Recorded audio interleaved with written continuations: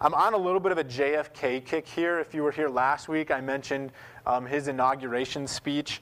And this week I want to reference his other incredibly well-known speech. Maybe you've heard it at some point in a history class or on the internet or whatever. This one was given September 12th, 1962. And the gist of his speech was that America had a new and lofty goal that they were going to be striving to accomplish. A remarkable and unprecedented mission that he laid out for the people of America at this speech. He told them that by the end of the decade, by the end of the 1960s, America would put a man on the moon. Okay? And we know today that we accomplished that, which is pretty incredible. But just to give you a little bit of perspective on how extraordinary this mission was, America had only entered the space age roughly a year before. Okay? The first American in space took place a year before this speech. So space exploration was a radically new territory. Just a crazy new idea, okay? And when Kennedy started our nation towards this mission, the technology to pull this off didn't even exist. It wasn't even there yet. So they had, in this decade, to create the technology to pull this off. The computer, as you and I know it today, wouldn't be invented, Jim's laughing, right? Wouldn't even be invented for almost another 25 years, okay? And the floppy disk, I don't know if you guys remember the floppy disk, right? That held a whopping 1.2 megabytes, like barely enough to put a Word document on it today, right? That wouldn't even be invented for 20 years. Okay, I remember hearing once that the lunar lander that actually put the men on the moon the very first time had less computer processing power than my cell phone does. So a pretty unbelievable feat of achievement here. And it's incredible to me, the reason I bring this up, it's incredible to me that given a mission, given a goal, a purpose, an objective, humans went from having never left our planet to having set foot on the moon, several million miles away, hundreds of thousands of miles away, 250,000 miles away, sorry. So the truly remarkable thing about this mission was twofold, okay? One, it was ridiculously ambitious, unheard of in its ambition. And two, it was actually accomplished. I mean, it's one thing to have an ambitious goal, it's another thing to turn that ambitious goal into reality. And I believe that in part it was accomplished because it was ambitious. People rallied behind it. People rose to the call. And that's kind of the experience that I have with humanity. I think generally if expectations are high, we tend to meet those expectations. We tend to put in every effort that we can find to muster the strength to actually accomplish what's before us. But if expectations are low, people tend to kind of keep their energy in reserve and do the bare minimum that's required to sort of meet those low expectations. I don't know if you can relate to that, okay? And Kennedy, if he had said, someday Americans will go to the moon, do you think that we would have been to the moon by now? I honestly highly doubt it, because it's a very undefined goal. It's sort of just kind of out there. Yeah, I think someday we'll get there eventually, right? But because we had a clear defined mission, a goal, an incredible purpose that we were seeking to achieve, we actually pulled off what I would say was the seemingly impossible. Humans went to the moon. I think another beautiful example of this reality of us achieving so much more than we could ever believe we might achieve because we have a goal and a purpose and a mission in mind, Olympic records. Okay, every 4 years, the world kind of gathers together to watch the amazing feats of human athletic achievement. And every single time, somebody beats a previous world record. And how is it possible that we can continue to achieve these amazing feats of athleticism again and again and again? How is it possible? Because we rise to the occasion. I remember being in high school, somehow whenever I didn't have sports or activities going on, I never got my homework done. But somehow, whenever I had sports and activities and all this other stuff going on, I always got my homework done. Why was it that actually the inverse took place, okay? It's that mission, that singular focus, that achievement. And I believe the same is true of the Christian who wants to practically follow Jesus. We have a mission. Did you know that Christians are on a mission? that there's more to this life in Christ than just personal growth and going to church. And if I ask you, what is your mission as a Christian? How would you answer that question? What is your mission? I believe that when the church forgets its mission, then it flounders. It fails to achieve great things for the glory of God. We fail even to see God do incredible and miraculous and unbelievable things. But when the church understands that we are on a desperate mission, we rise to the occasion and we live with that mission in mind, then I believe that God gives us an incredible power through that purpose to achieve. And we see incredible miracles take place. We see things that we can only attribute to the work of God in the lives of people that we know, maybe even in our own lives. We see God pour out his power and his Spirit in ways that can only be called miraculous.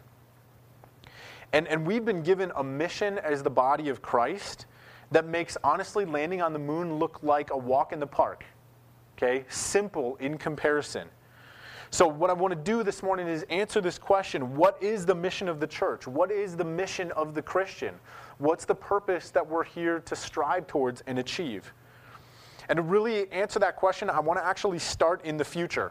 I want to start in Revelation chapter 9, verses 9 through 12. And I think you should have this on your notes.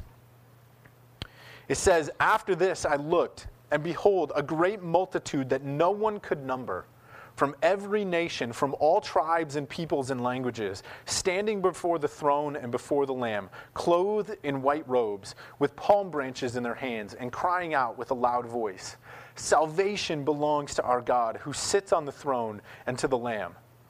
And all the angels were standing around the throne and around the elders and the four living creatures, and they fell on their faces before the throne and worshipped God, saying, 'Amen.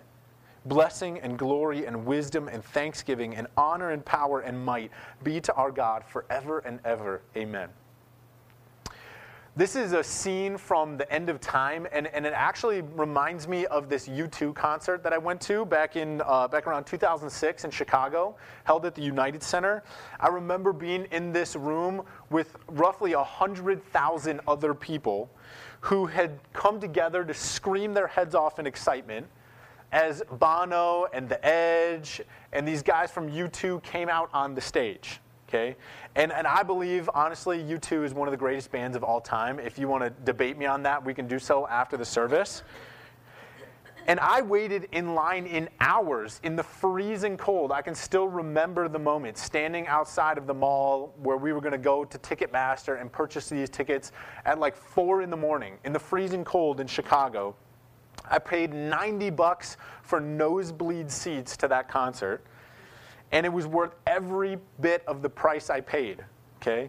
And as I was standing there, if you had asked me to try and actually count the number of people in the room, I couldn't have done it. I mean, the room was packed to the seams with people who had showed up to literally worship this rock band as they put on this show. And it seemed like just an endless crowd of people who had an unbelievable capacity to just scream and yell and make noise. Okay? And I remember seeing women, men, young, old, black, white, racial diversity. It didn't matter. All nationalities. You would be surprised who listens to U2 and will pay $90 to go see them in concert. Okay? And there was so much energy and excitement in the room. I believe you could have powered a cruise ship off the static electricity in that room. Has anybody ever been to see U2 in concert? You got to do it next time they come to town. Okay? Now, I'm not trying to be sacrilegious here, but I believe that there is going to be a rock worship concert at the end of time that will put that moment to shame. And center stage is going to be Jesus crowned in all of his glory. And the noise is going to blow your mind, and the number of people there is going to blow your mind. And the audience is going to be filled beyond counting with all the people throughout history who have ever bowed and worshiped Lord Jesus as Lord, as King of their salvation. And the picture that we see here in Revelation tells us that represented at that worship concert are going to be people from every corner of the globe, from every walk of life, every tribe, every tongue, every nationality, all coming together again to give Jesus praise and honor and glory for being King of Kings and Lord of Lords. Okay? I love that picture of the U2 moment as kind of a microcosm for what it will be like, except in just mind-blowing, exponentially greater amounts. And what I want you to understand is, although this will be the rock concert to end all rock concerts, the place is going to be so packed out, the fire marshal's head is just going to explode when he walks in the room.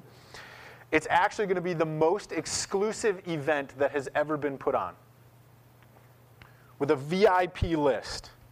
And the only people who will be present in that moment are going to be the people who know Jesus and who Jesus knows intimately.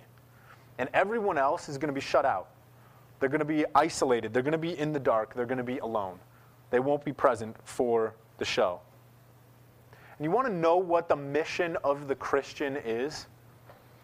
I believe it's to pack that stadium with every single person that we can possibly find who wants to be there. The Bible makes it very clear that the alternative to being a part of that worship moment, that worship experience, is hell.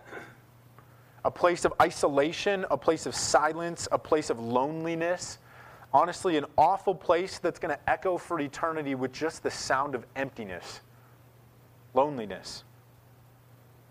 And just so that I'm perfectly clear here, guys, the mission of the Christian is to tell everyone about Jesus so they can be there at that worship moment, at that worship rock concert, instead of the awful alternative.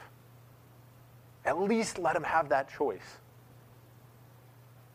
And the book of Romans, where I want to go next, reminds us of the urgency of our mission as Christians to get the word out about this end of days worship experience that we find in Revelation. So let's look there. Romans 10, verses 9 through 15. It says, because if you confess with your mouth that Jesus is Lord and believe in your heart that God raised him from the dead, you will be saved. Plain and simple. For with the heart one believes and is justified, and with the mouth one confesses and is saved. For the scripture says, everyone who believes in him will not be put to shame.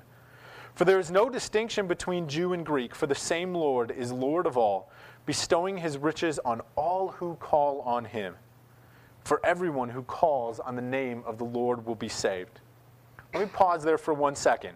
In other words, all it takes for you, for somebody that you know, to have VIP passes to this show, where Jesus is lifted up as Lord of all creation, is to simply call out to him for salvation. That's all it takes. Confess with your mouth that Jesus is Lord. Believe in your heart that what your lips say is true. And you get the golden ticket to that show. And that one simple statement that I just made here, I believe is the single most important piece of information that you will ever receive in this life. It's more important than the posted speed limit. It's more important than the IRS tax regulations. It's more important than your employer requirements for continuing employment. Okay? This is the single most important truth that the world has ever heard. Believe in Christ as Lord, confess it with your mouth, and you will be saved. But let's read on in Romans to get a better understanding of our mission. In the next couple verses, it says, how then will they call on him in whom they have not believed? And how are they to believe in him of whom they have never heard? And how are they to hear without someone preaching? And how are they to preach unless they are sent? As it is written, how beautiful are the feet of those who preach good news. Look, the implication here is that the only way that someone gets the invitation to the show is if we give it to them. If we let them know that it's going down and that we want them to come with us to see Christ lifted up as Lord. How can people call out to Jesus if they don't believe? That's the question asked. And how are they going to believe if they never heard the good news? And how are they going to hear the good news if you and I don't tell them? And how can we possibly understand the importance of telling people about Jesus if we've never been called to rise to the occasion and take up the mission that Jesus gave his followers? Okay, maybe up until this point, you can get off the hook saying, well, I didn't know. I didn't know it was my job, Grady. I thought it was your job. But from this point on, you're not off the hook. Because it's not just my job, it's your job. It's not just my mission, it's your mission. It's not just the mission of Maricopa Springs or the Wells, the new church in town. It's your mission. You want to know what the true mission and purpose of your life is? I believe it's to invite people to know the love of God found in Jesus. To give them that invitation and invite them to come along with you to this worship concert that will take place at the end of days. You want to know why you live in Maricopa, why God has you living in Maricopa? For some people, I think that's still a very important question. Why me? Why here? Okay? You want to know why? It's to tell people about Jesus. You want to know why you have the job that you have working at the company that you work for? It's to tell those people about Jesus. You want to know why God has blessed you with the privilege of children, raising children, so you can tell them about Jesus. You want to know why God has allowed you to retire and spend the next hopefully many years of your life enjoying all of your hard work and labor? It's so you can tell people about Jesus.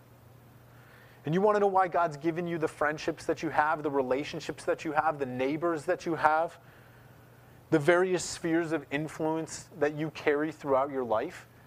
The reason is so you can tell those people about Jesus. The mission of the Christian who truly follows Jesus is to tell people about how amazing he is. You know, forget going to the moon. We're saving the world. I mean, you want to talk about a high and ambitious and lofty goal and vision and purpose and mission for your life? Forget the moon. We are literally saving the world from destruction. There is absolutely nothing greater that you could do with your life than to be a fool for Jesus and tell the world about him. Nothing greater. And that's the purpose of your life, I believe, whether you're a pastor or a janitor, whether you're a stay-at-home mom or a CEO, whether you're a scholar or a union member, whether you're a day laborer or a lawyer. That's the purpose of your life, and that's your calling. The life of every person who lives ends either at the worship concert where Jesus is lifted up and crowned as Lord of all, or it ends in the hellhole of self-absorption. And people need to hear that that is a choice they have to make, and a dire choice for them to make. And it's up to us to do that. Where do you want the people that you care about to end up? With you at that concert, or the alternative?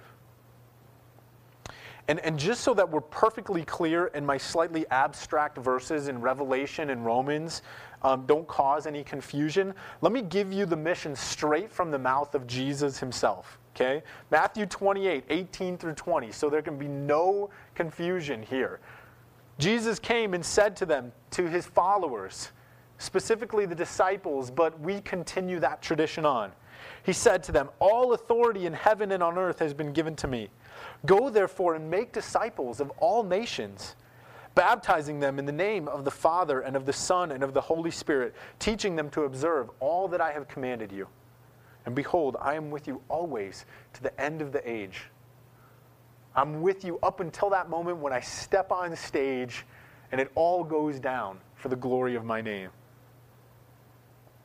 And honestly, there's really not a whole lot of commentary for me to add to this statement, okay? I mean, I guess I could stand up here and kind of wax eloquent about what Jesus means, but it's right there. It's pretty straightforward.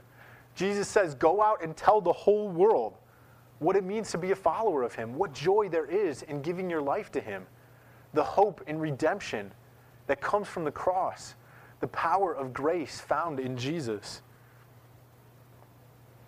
All right, hopefully I've made my point very clear. So let's get to the practical stuff here, okay? Because if the mission of the Christian is to tell the world about Jesus, how do we do it?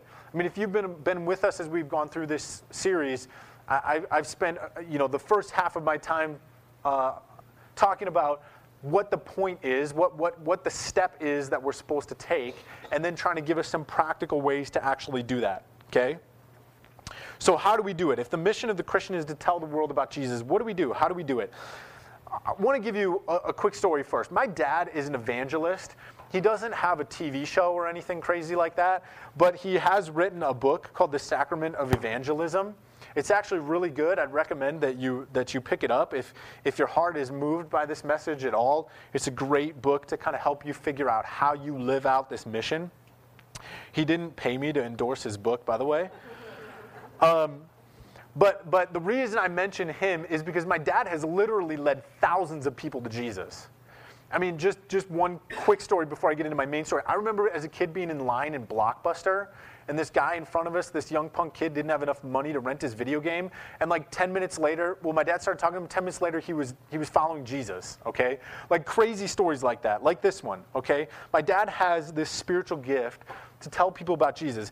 He was telling me the other day, on Friday nights, he takes a group of students from Wheaton College who are in his evangelism class down to the city. And they do street evangelism, which like when I hear that, I get like nervous. It makes me uncomfortable. But that's what they do. They walk around the streets of Chicago telling people about Jesus, okay? And he was down there last Friday night. He's walking down the street. He's got his students off doing their thing. It's just my dad walking down the street, and he's just praying, God, lead me to the person that you want me to talk to about Jesus. And just as he's praying that prayer, this guy steps out of a bar, lights up his cigarette, because you can't smoke in Chicago in the bar. So my dad goes up to this guy, and he says, hey, it looks like you got about 2 minutes left in that cigarette. Do you mind if I just talk to you about Jesus? The guy goes, sure. I got to be out here anyway, smoking my cigarette. Why not? And the guy proceeds to tell my dad that he just got back from Afghanistan. His life is a mess, falling to pieces around him. He can't put it together. And over the course of their conversation, my dad leads this guy to Jesus and takes the next step to help him get plugged into a church so he can start working through the mess that his life is in through the lens of Jesus. And I hear that story, and I wish so badly that could be me. Okay? I've tried this sort of thing. It's just not my style. It doesn't work. I've tried to be like my dad in this regard, and I just can't pull it off, okay? And maybe you hear that story and you feel the same way I do. Like, wow, that sounds great, but I can't do that, okay? That doesn't mean that you're off the hook from the mission to tell people about Jesus, okay? It's an inspiring story, but it scares me to death too. I can't pull it off like that. But I still have the mission to tell the whole world about Jesus. And so that's okay. It's not going to look like that for everyone. My dad is just crazy like that. So let me give you a couple pointers that I believe will help you kind of accomplish this mission, keep it at the forefront of your life in whatever circumstances you might find yourself in, okay? So the first one, and there's two things that I want you to know, to understand, and then there's three things that I want you to consider doing. Okay, the first one, understand that people just want to be loved. Truly, people just want to be loved. I mean, maybe you look at this statement and it sounds a little bit cheesy, right? Oh, people just want to be loved. Let's just give them hugs and kisses and we'll go on from there, okay?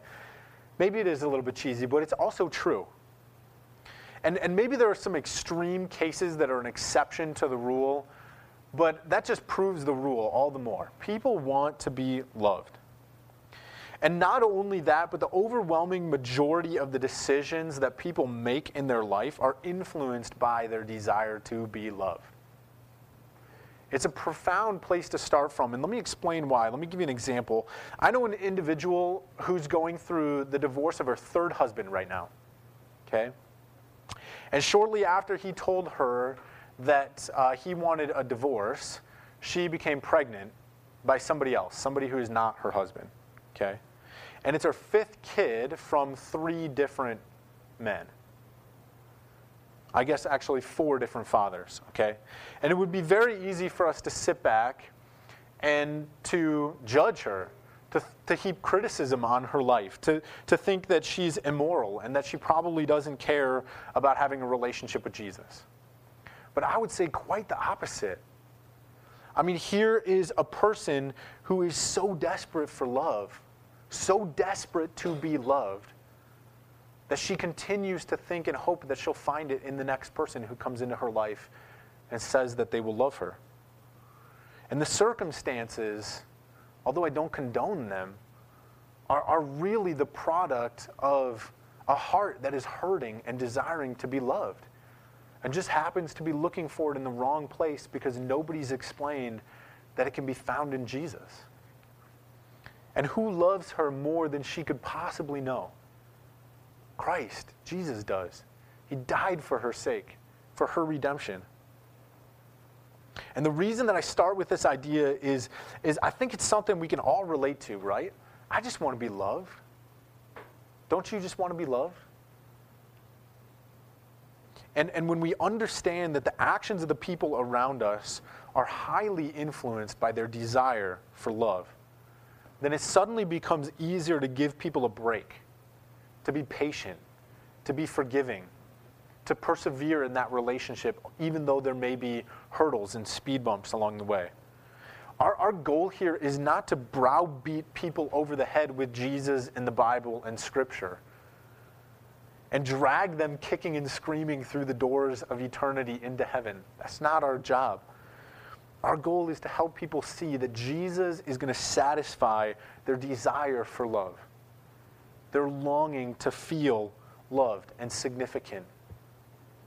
And all of those pursuits, all of those actions that have failed to meet their need to be loved, that have left them bankrupt and broken and empty as they walk through life, they're all rectified through Christ.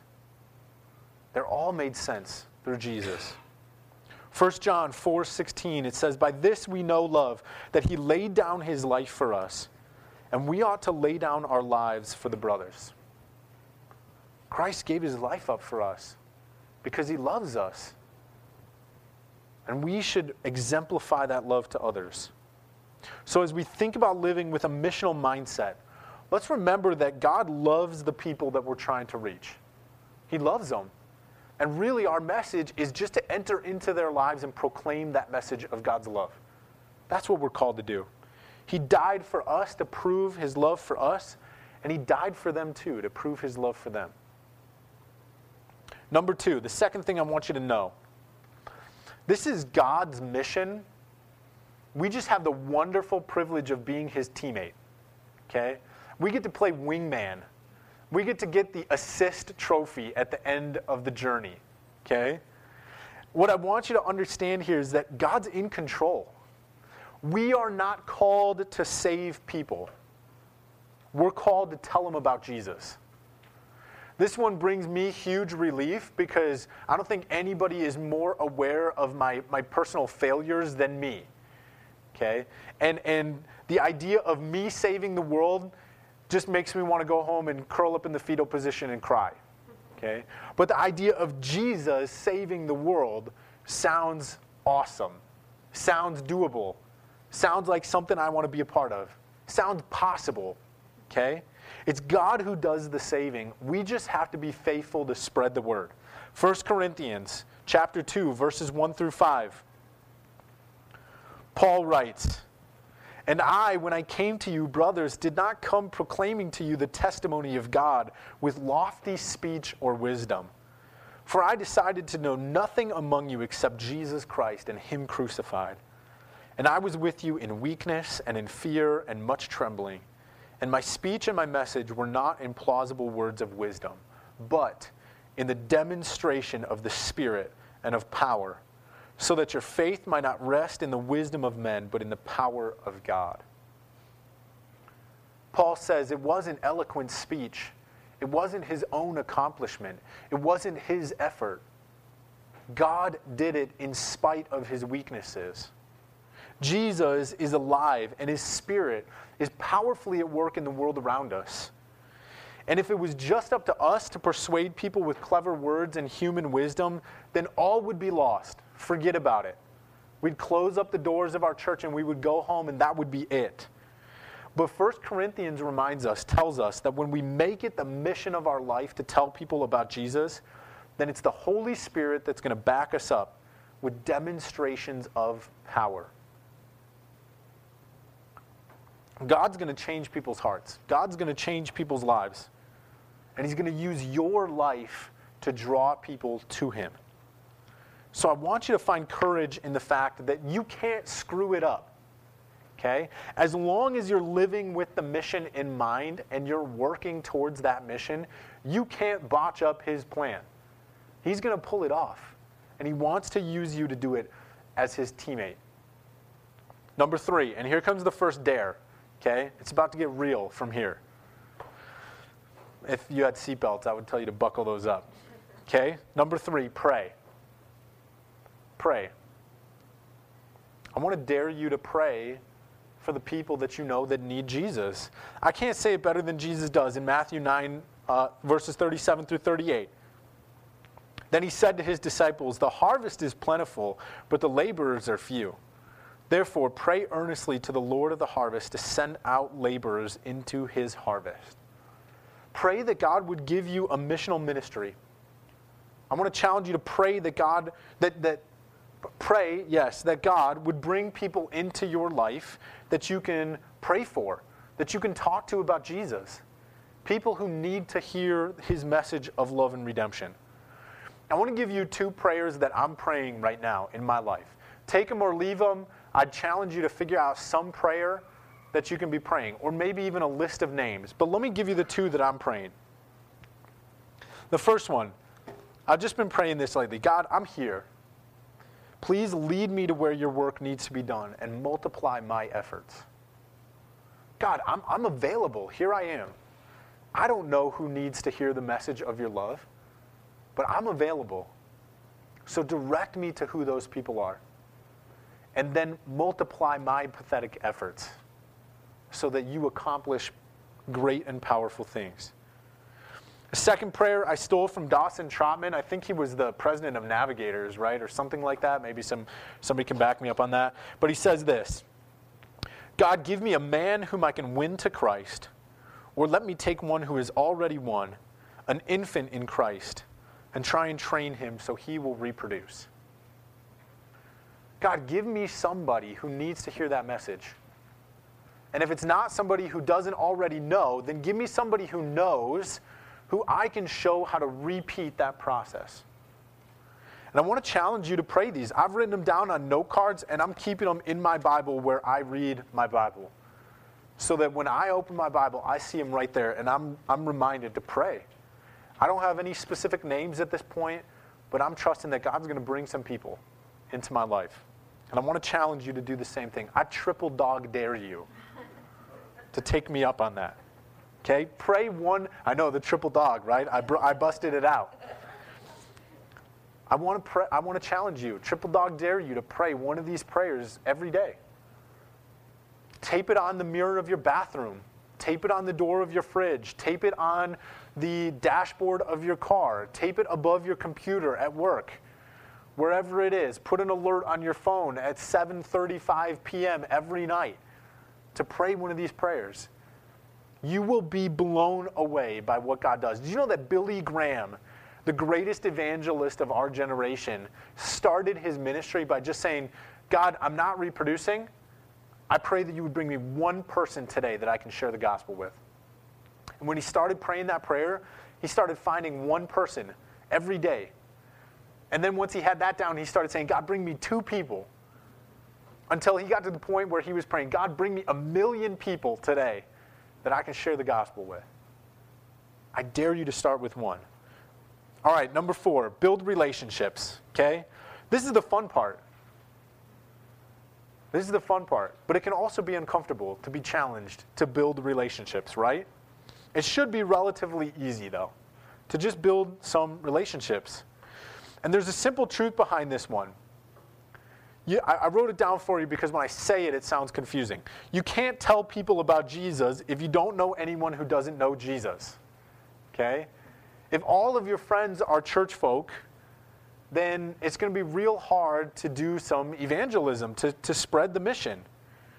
I spend a lot of time with church folk. I love church folk. This is my area where I need to improve. This is the challenge that I am personally taking home with me today. And Jesus spent a good chunk of his time with people who were not church folk, with the lost people. That's what he was criticized for. You spend too much time with sinners. Okay? And he said, it's not the healthy people who need a doctor. It's the sick people who need a doctor. So here's the challenge for you to do this week, okay? This week. Go home today and invite your neighbor over for dinner. Maybe you already have a relationship with your neighbor. If you do, go ahead, invite that person. You're already a couple steps ahead, okay? If you don't have a relationship with your neighbor, I'm literally standing up here today challenging you. Go home today, after church, swing by Fry's if you need to, and buy a box of cookies, if that makes you feel more comfortable. Go over to their house and say, listen, I'd love for you guys to come over to my house for lunch Saturday or Sunday after church. Okay? The person who lives to the right of you, to the left of you, or across the street. I dare you to do that. At first, I think they're going to be a little bit weirded out for two reasons. One, because you mentioned that you actually go to church, right? If you said, come over next Sunday after church, they'd be like, what? People still go to church? I didn't know that. That's weird. But then after they got past that, after that wave of shock rolls over them, I think they would take you up on it. I really do. I think they would probably say, yeah, you know what? We'll do that. We'd love a chance to get to know you a little bit better, share a hamburger, whatever. And here's the other part of it. The first time that you hang out with them, I'm getting close to finishing up. Sorry for my penchant to talk too much, but here's the other part. The first time you hang out with them, don't bring up Jesus unless it makes sense. I mean, don't force it. Don't make it awkward. If it's natural, I mean, if they start pouring their heart out to you about how they were recently diagnosed with cancer and they're looking for hope and they're feeling abandoned and hopeless, it makes total sense to bring Jesus into that conversation.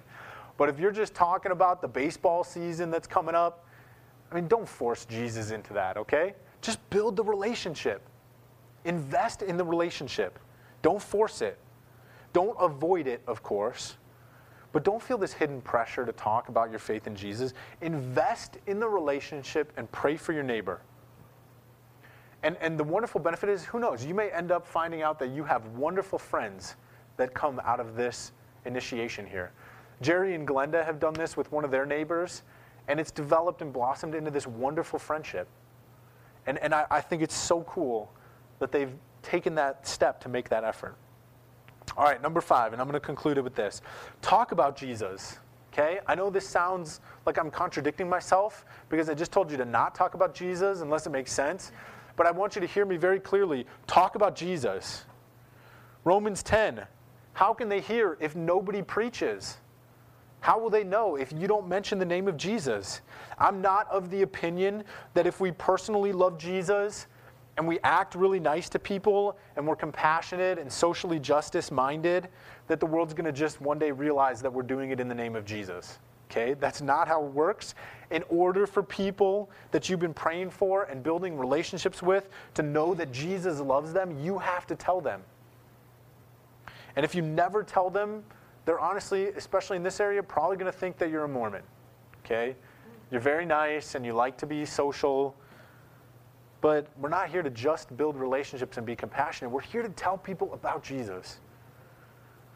And again, you don't have to force it. If Jesus doesn't come up the first dozen times, trust God that he's leading you to an opportunity to share your faith. I believe that eventually if you spend enough time with people, they're going to bare their souls to you. And Jesus fits into any conversation, I believe it. And there's going to be an opportunity to share that message, especially if you're praying and you're asking God to give you opportunities. Okay? Don't neglect to tell them about Jesus. Remember, that is the mission. Tell the world about Jesus. So here's what we're going to do. Okay? I'm actually going to force you to take this action step of having somebody over to your house, a neighbor, this week. And here's how I'm going to do it. Next week, we're going to have 5 to 7 minutes in our service for you to stand up in your seat and share your experience of what this was like. Okay? I can see some of you are terrified. One of three things is going to happen next Sunday.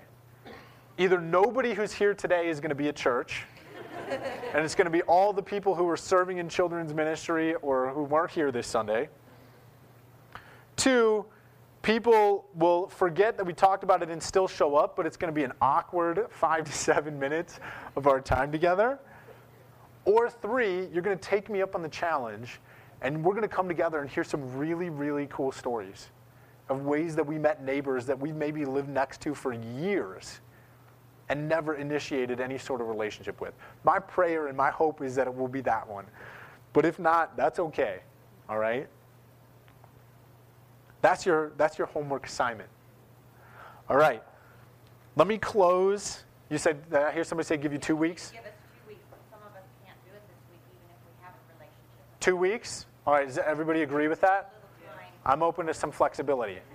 Okay. I don't want this to fail. So, okay. 2 weeks. 2 weeks. 2 Sundays from this Sunday. We're going to have 7 minutes in our service where I'm going to ask you guys to stand up and share what that experience was like. All right? That does make sense, because then you can go home and say, hey, come over after church next Sunday. All right, good call. Okay, so let me close by just reminding us of what JFK said about the mission to land on the moon that I think applies perfectly to our mission to tell the world about Jesus. This is what he said. We choose to do these things not because they are easy, but because they are hard. Because that goal will serve to organize and measure the best of our energies and skills. Because that challenge is one that we are willing to accept and one that we are unwilling to postpone. And I would add to that we do it too because we're called and we're doing it for the glory of Christ. Let me pray. Jesus, I thank you for our church where we can come together and be challenged. Be challenged to grow personally. Be challenged to live with a mission in mind. Be challenged to pray and to strive after Christ. And God, I pray that you would give us success as we go from here and we try and get together with our neighbors. I pray that they wouldn't be too weirded out, that they would take us up on an invitation to come over for lunch.